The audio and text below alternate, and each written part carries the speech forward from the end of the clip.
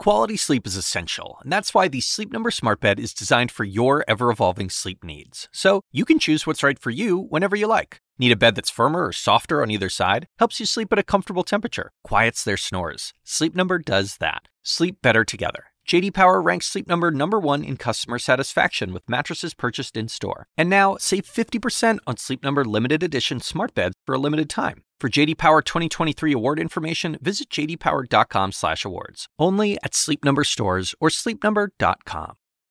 This episode is brought to you by Shopify. Whether you're selling a little or a lot, Shopify helps you do your thing, however you cha-ching. From the launch your online shop stage, all the way to the we just hit 1 million orders stage. No matter what stage you're in, Shopify's there to help you grow. Sign up for a $1 per month trial period at shopify.com/special offer, all lowercase. That's shopify.com/special offer.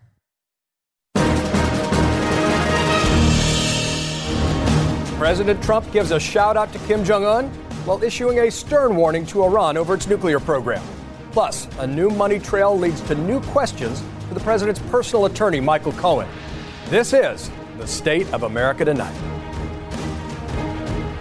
The world has learned that Secretary of State Mike Pompeo is on his way back with 3 American prisoners. It will be, I think, a very special time. Nobody thought this was going to happen. We should be enforcing the deal, not blowing up the deal.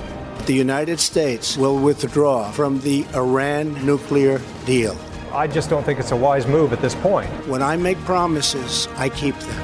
Michael Cohen should not have been accepting money from anyone with Russian ties. They're paying him for access to the president. I would never, ever take CIA back to an interrogation program.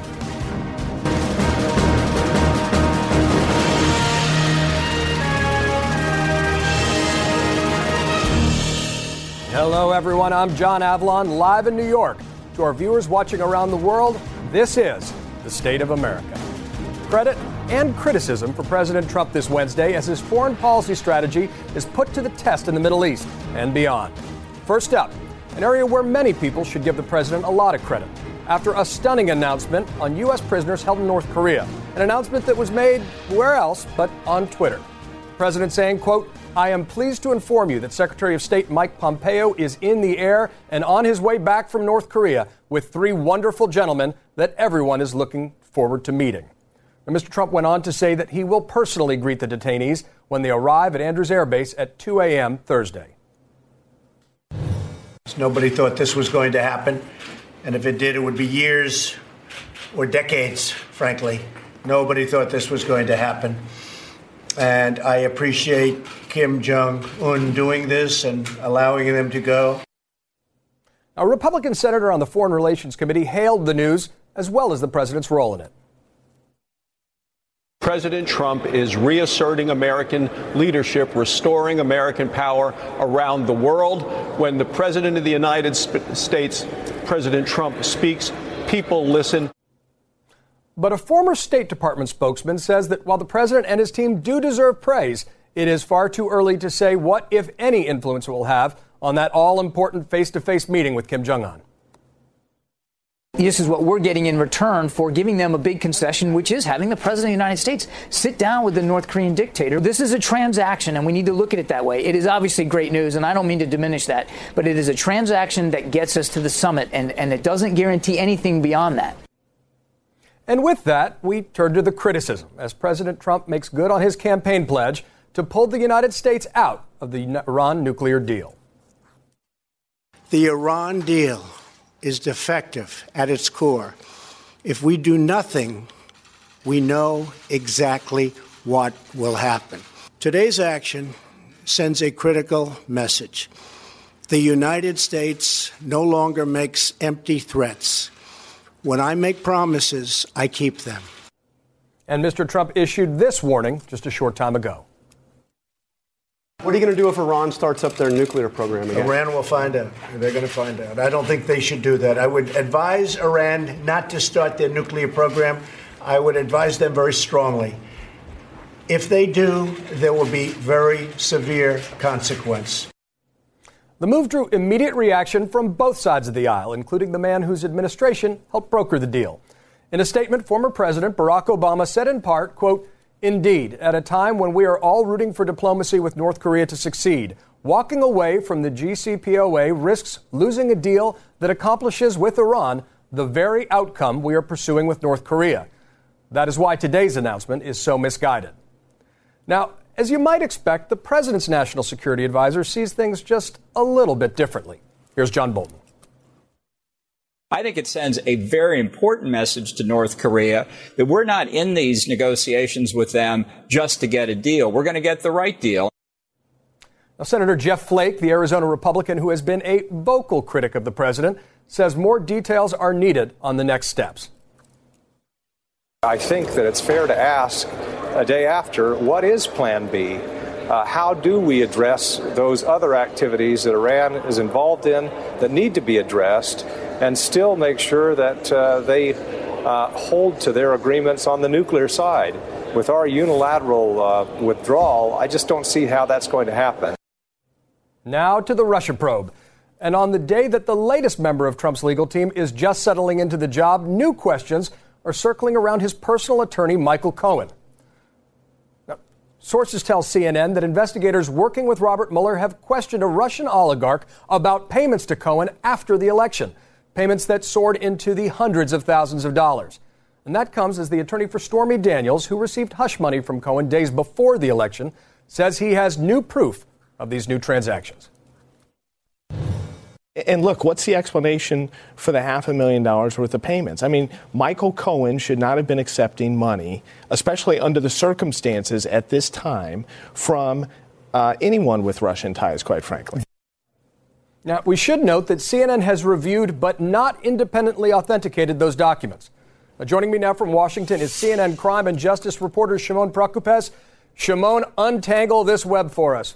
Yeah, it's quite the web, John. When you think about it, the connections here are not something that are just simple to explain. So let me just take you through it quickly. So Michael Cohen was essentially employed, was getting money, was in business with a New York company. It was a financial investment company called Columbus Nova.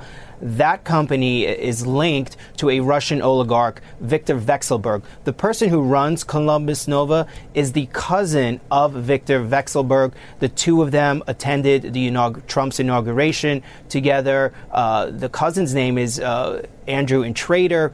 He also donated some close to $300,000, some of it to the inauguration, some of it to the RNC. So that certainly was some of what caught the eye of the special counsel. We know that Viktor Vekselberg, when he visited the U.S. A couple of months ago, he was stopped by the FBI. They met him at an airport. They questioned him at the airport. They had search warrants for his phones. And some of the questions had to do with some of these payments. And certainly what the special counsel, as we've reported, has been looking at is whether or not any Russian money where the cutouts were used, U.S. cutouts, Americans were used to finance some of the campaign or some of the folks close to the president. And certainly the optics in terms of Michael Cohen are very bad here because of the connections of this company to the Russian oligarch. That obviously also caught the attention of the special counsel, as well as another company, which also put out a statement today saying that they were contacted by the special counsel in 2017. They cooperated with them. All of these payments now, it seems, that went into this essential consultants account are being scrutinized by the special counsel, John. Well, $500,000 from a Russian oligarch to the president's personal attorney is not a best practice. Shimon, thank you very much. And finally, on to Capitol Hill, where Gina Haspel is on the hot seat in her quest to be the next director of the CIA. President Trump's pick is coming under withering scrutiny for her supervision of a CIA black site prison in Thailand and for her role in the destruction of CIA interrogation tapes. Now, Haspel was also pressed on what she would do if President Trump, who has said in the past that he believes that, quote, torture works, asked her to carry out an order that she would consider objectionable. Take a listen. Senator, my moral compass is strong. I would not allow CIA to undertake activity that I thought was immoral, even if it was technically legal. I would absolutely not permit it. So you would not follow the order if you felt it was? No. I believe that CIA must undertake activities that are consistent with American values. But for one Republican senator who was at one point rumored to be a contender for the top job at the CIA, the uproar over Haspel boils down to one simple word: partisanship. If Gina Haspel being tough on terrorists is the worst thing the Democrats have on her, then that's not much of a case against her. When John Brennan and Jim Clapper, the director of the CIA and director of national intelligence for Barack Obama, don't just support Gina, but actively and openly advocate for her, on what possible grounds are these Senate Democrats opposing her, other than the fact that Donald Trump nominated her?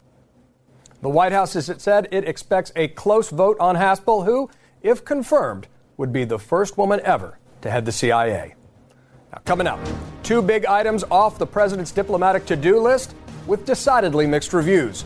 A bold win in North Korea, but a big thumbs down from American allies on ditching the Iran deal. The panel and their scorecards are next.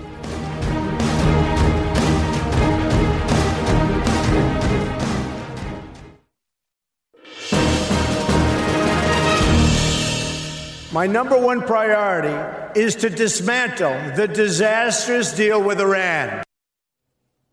That was candidate Donald Trump back in March of 2016. Not a lot of wiggle room in that campaign promise, and now he's officially pulled the United States out of the Iran nuclear deal. Here's another commitment. Would you speak to the leader of North Korea? I said, absolutely. Why not? Promises made, promises kept. Almost. Talks are expected, of course, soon. And just hours ago, 3 Americans who had been detained in North Korea are now free and headed back to the United States. Now, the president takes it personally when he thinks he's not getting enough credit for his achievements. This morning he tweeted this: "The fake news is working overtime. Just reported that despite tremendous success we are having with the economy and all things else, 91% of the network news about me is negative. Paren, fake. Why do we work so hard and work with the media when it is so corrupt? Take away credentials? Take away credentials." Well, Mr. President, that's not the way things work in America. And here to prove it is our panel tonight. Steve Cortez, CNN political commentator and former Trump campaign advisor. Mark Lamont Hill is a CNN political commentator, host of BET News, and a professor at Temple University. Errol Lewis, CNN political commentator and political anchor at Spectrum News. And Margaret Hoover is a CNN political commentator, a Republican consultant, and full disclosure, my bride. It is good to have you all here today. Errol, I'm going to start with you. President, big win in North Korea, these hostages coming home. His tough talk does seem to have reshuffled the calculus in the region. Shouldn't everyone, Democrats, Republicans, and Independents, give him credit for this? Everyone should cheer the removal of people from captivity and their welcome home. I mean, that is the number one issue today. As far as an overarching policy, is this the right way to go? Is this the right way to do things? I think people should stick to their commitments. If you believe in a multilateral approach, if you believe in making sure that our allies know where we stand and that we are going to be staunch and consistent, not just on hard-edged diplomacy, but also on human rights and democracy, there are questions that should be asked. And that's a fair point, obviously. The North Korea negotiations haven't even begun, and we'll judge the proof is in the pudding. But, Steve, to that extent, you know, the president's big on fulfilling campaign promises. He is big on saying, you know, he fulfilled that. But the consequences don't always seem to fit into his calculus. What is Plan B for the president on the Iran deal? Well, you know, listen, he is keeping promises. I think he's President Promise Keeper. In terms of Have Iran, you trademarked that? Yes, that's right. Just check. In terms of Iran, there is a Plan B, and Plan B has already started, which is sanctions to try to squeeze the Iranian regime, which is abusing not only its own people but the entire region through its adventurous terrorism throughout the Middle East. So squeeze them financially to try to force them to act better, and I would add, so that there's pressure from within Iran on the Iranian regime to either act responsibly or get lost. Is it another degree of that pressure potentially that they would re-accelerate their nuclear program? It's a possibility, of course. Okay, just check it. The most likely possibility. No, that was happening anyway. That's the point. Is the beast? We already know the beast, and we know what the beast is doing in Lebanon, in Syria, in Yemen. We know what they're doing internally with their nuclear program. Starve the beast. Don't give the beast cash. Don't send literally pallets of cash, billions of dollars of cash, in the middle of the night secretly. Don't hold on. That's not accurate. It is their money that's being sent back to them. But Mark, you clearly want to jump in here, so go ahead. The billions that are being given them were frozen dollars. Frozen for a very good reason, by the way. Yeah, but that's still different than suggesting that we're giving them money. I don't want people to watch the show and think we're talking about them giving them money. Right. The other thing here, I think, is that we've seen what happens when we try to topple regimes, right? It doesn't work, particularly in the Middle East. We said, Libya, we can change from the inside. Sort of like Clinton with Muammar Gaddafi in Libya? Again, agreed. So that's why I'm not... Or not Clinton. Obama, excuse me. That's why Secretary Clinton. That's why I assumed you meant Secretary Clinton. Yes. But that's why I'm not making a case for Secretary Clinton or the Obama administration in Libya. I'm making the case that at every moment in Middle East policy, the United States has intervened and made bad choices. Right. In this case, with regard to Iran, keeping a campaign promise means that you further isolate the United States, which is a problem. And you said that it's been proven that they're already moving toward a nuclear weapon. Actually, there's no evidence of that. All the evidence suggests that they weren't doing that. This actually, I think, will increase the likelihood because they have no reason to believe that we keep our promises. Well, but look, the idea that if we allow them to pursue ballistic missiles and nuclear technology at the same time, marry the two of those is not difficult at all. But that's a counterfactual hypothetical. That's what's not happening. No, let me just jump in here. Yes, they're pursuing ballistic missiles, and that's a real concern, but not at the same time they've been pursuing nuclear technology. That's what I'm saying. They're not pursuing nuclear technology, and the whole point of this deal was to prevent that. They are pursuing nuclear power generation. And if you can generate nuclear power and you have ballistic missiles, it is not very difficult to put the two together. Which is a very different argument than saying that that's what they're actively doing, which is what you initially said. But can I just finish? I'm throwing down the referee card because I want to get other folks in. But I think it's important we got a fact-based debate on this stuff and not simply, that's all I'm saying. All the bluster.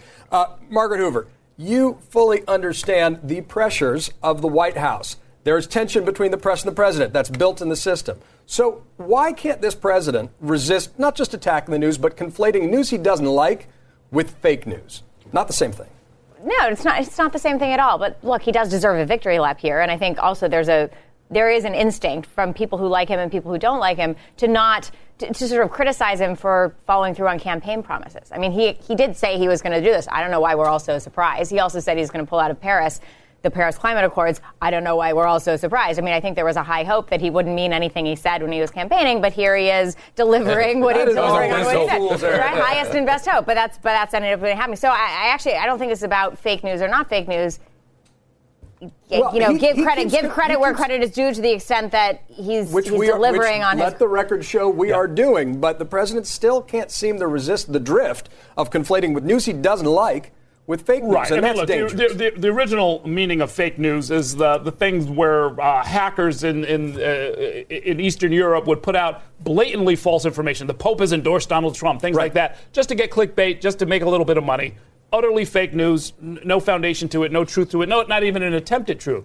He has then appropriated that and said that applies to anybody who's critical of me. And so it sows a great deal of confusion. And for him to simply say any criticism of me is by definition fake and all I need is credit, if nothing else, I think in our democracy where we have hired the president, if you have an employee who says you have to praise him every day, or else what you're doing is illegitimate, I'd say that person wouldn't last very long. That's a dysfunctional workplace. I will criticize the president, which I don't do very often. I'll criticize him on this point. No, and by the way, I think he has every right. He is entitled to fight back against the press at every turn. But when he talks about credentials, that reeks of censorship. And I think that's un-American, and I wish he wouldn't do that. He should absolutely counter them. I think there's a lot of false narratives out there that the mainstream media pushes against him unfairly and continually. Fight back against that with your words, not with talking about credentialing. Does it trouble you when foreign dictators like Assad or people like Putin pick up that mantle of fake news that they've heard our president legitimize? Well, look, yes, it troubles me. However, the fake news was not the creation of Donald Trump. The fake news was the creation of a media which has decided that it is going to be almost entirely oppositional to him. I think it's the discourse, though. I agree Donald Trump didn't create it, but he normalized a discourse in a climate where we talk about things and dismiss things as fake news that don't cohere with our beliefs or our desires or things that are favorable to us. I think in many ways, though, that has been a source of strength for Donald Trump. I mean, in doing so, he's been able to dismiss stories that may otherwise have become central to the news cycle. I think it's worked with his base, just like the campaign promise keeper thing. It keeps with his base. He can say, look, I said I'd move Jerusalem, I did it. I said I was going to back out of Iran, I did it. I backed climate change, backed out of it, and so forth and so on. So he can actually run on a record of fulfilling promises, which is something presidents aren't known for doing. So whether it's good or bad for the country is a different thing, but it might be good for Donald Trump. Well, ideally what's good for the president should be good for the country. Not always so. Mark Lamont Hill, thanks for ending up there. But you'll be back in a second. Coming up, we got a big night of primary elections setting up this year's pivotal midterms. And a must-win for the president as a controversial Republican candidate comes up short. The panel is back for this surreal story.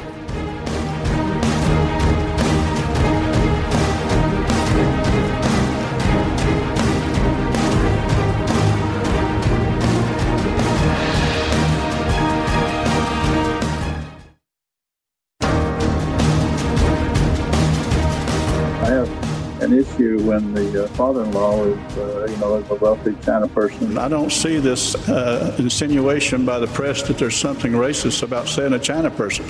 Some people are Korean persons and some of them are African persons. It's not any slander there. I will beat Joe Manchin and ditch Cocaine Mitch for the sake of the kids. I'm basically Trumpier than Trump. Ditch Cocaine Mitch for the sake of the kids. My favorite quote of the campaign so far. That was Republican Senate candidate Don Blankenship, accusing Senate Republican leader Mitch McConnell of having ties to the Chinese drug trade. Now, McConnell got the last laugh, though, and Blankenship lost last night as McConnell's team used the Narcos TV show to tweet this troll to Mr. Blankenship. Cocaine Mitch. Establishment politicians won some and they lost some during Tuesday's primary elections across America. Let's go back to our panel. This is sort of the first Super Tuesday of the primary season. High stakes. Two big takeaways for me. One, the extreme candidates lost. The folks who were really Blankenship and Dennis Kucinich on the left did not succeed. The center seems to have held. But bad night for incumbents. And Steve Cortez, I want to start with you. Republican incumbents trying to rise up the ranks, and one congressman who lost in North Carolina. Right. Doesn't that send not only a bad message for folks currently occupying the office, but for Republicans this fall? Oh, yes, on both counts, I think. The fact that Rokita, for instance, in Indiana, was unable to win a statewide race. It used to be that if you were sitting congressman and you were not running against other congressmen, it was almost a sure thing that you would win a statewide race. So I think there is incredible anti-congressional sentiment out there in general toward both parties. But given that the Republicans are in control, and given the history of the first midterm of a presidential term being disastrous, I think the deck is stacked against the Republicans. It's going to be a real uphill battle. Now, Errol, one of the fascinating things about this Blankenship race was that he wanted to be Trumpier than Trump, but he was really surging in the polls. Now, the president stepped in, warned people not to vote for him, and they didn't. But listen to this support, this clip from a West Virginian who supported Blankenship, because it speaks a lot to the heart of populism in the country today. Let's listen. 3 of your cousins died in that mine disaster, and you're going to vote for Blankenship. Exactly. I want an honest crook, and that's Blankenship. I want an honest crook, and that's Blankenship. Errol Lewis? Well, hard to explain to non-Americans who are watching this, but the reality is Blankenship he's on probation. He is a criminal. He's a convicted criminal. He was involved in a disastrous mine accident that killed 29 people. Now, in almost any other circumstance, in almost any other jurisdiction, frankly, he wouldn't get to first base as a candidate. But the fact that he was taken seriously, the person that we just saw, that's the kind of thinking that's out there. And when you say Trumpier than Trump, you're talking about a certain kind of appeal that relies more on style and swagger, not so much on actual policies. And substance or character. Yeah. And he didn't have, for being Trumpier than Trump, he kind of delivered deadpan. You know, he really didn't have the Trump bombast that you really need to be Trumpier. But what we know is from this, not a lot of surprises in the sense that Republicans are very likely to keep the Senate into the fall. I mean, that's not a surprise. However, depends on the size of the win. One of the narratives coming out of this is the extremes aren't winning. And let me just tell you, last night in some of these House races, suburban districts that really have districts that don't go for Trump or didn't go for Trump very much aren't going to sustain a blue wave, even though the primary candidates were Trump candidates that won. So what we did set the table for last night, if you scratch below the surface, are Republican candidates who won primaries who may be Trump-centric now, but are not suited for suburban districts that didn't go for Trump by a lot, which sets you up for a blue wave. That's the swing that's the real problem. No, I think that's right, and I think it's also important to talk about what we mean when we say Trumpier than Trump, or what it means to be a Trump candidate, because Trump in many ways is like a green screen. And people project on him all kinds of stuff.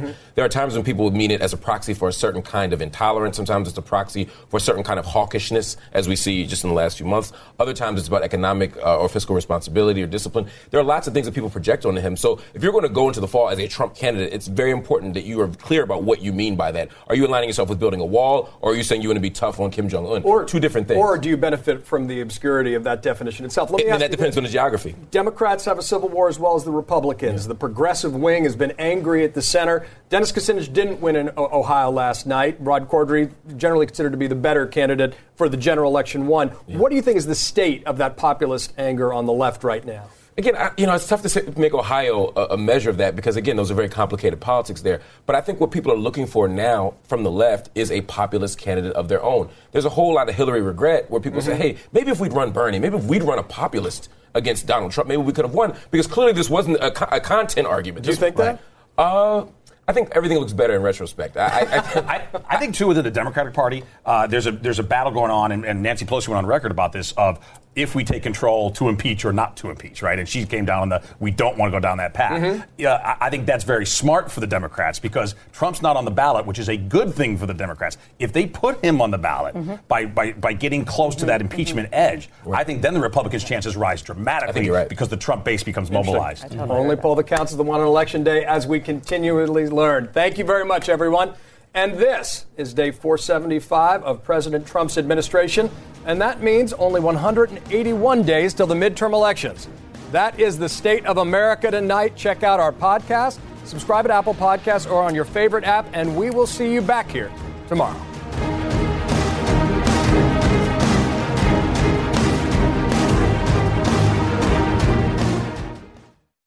When you work next level.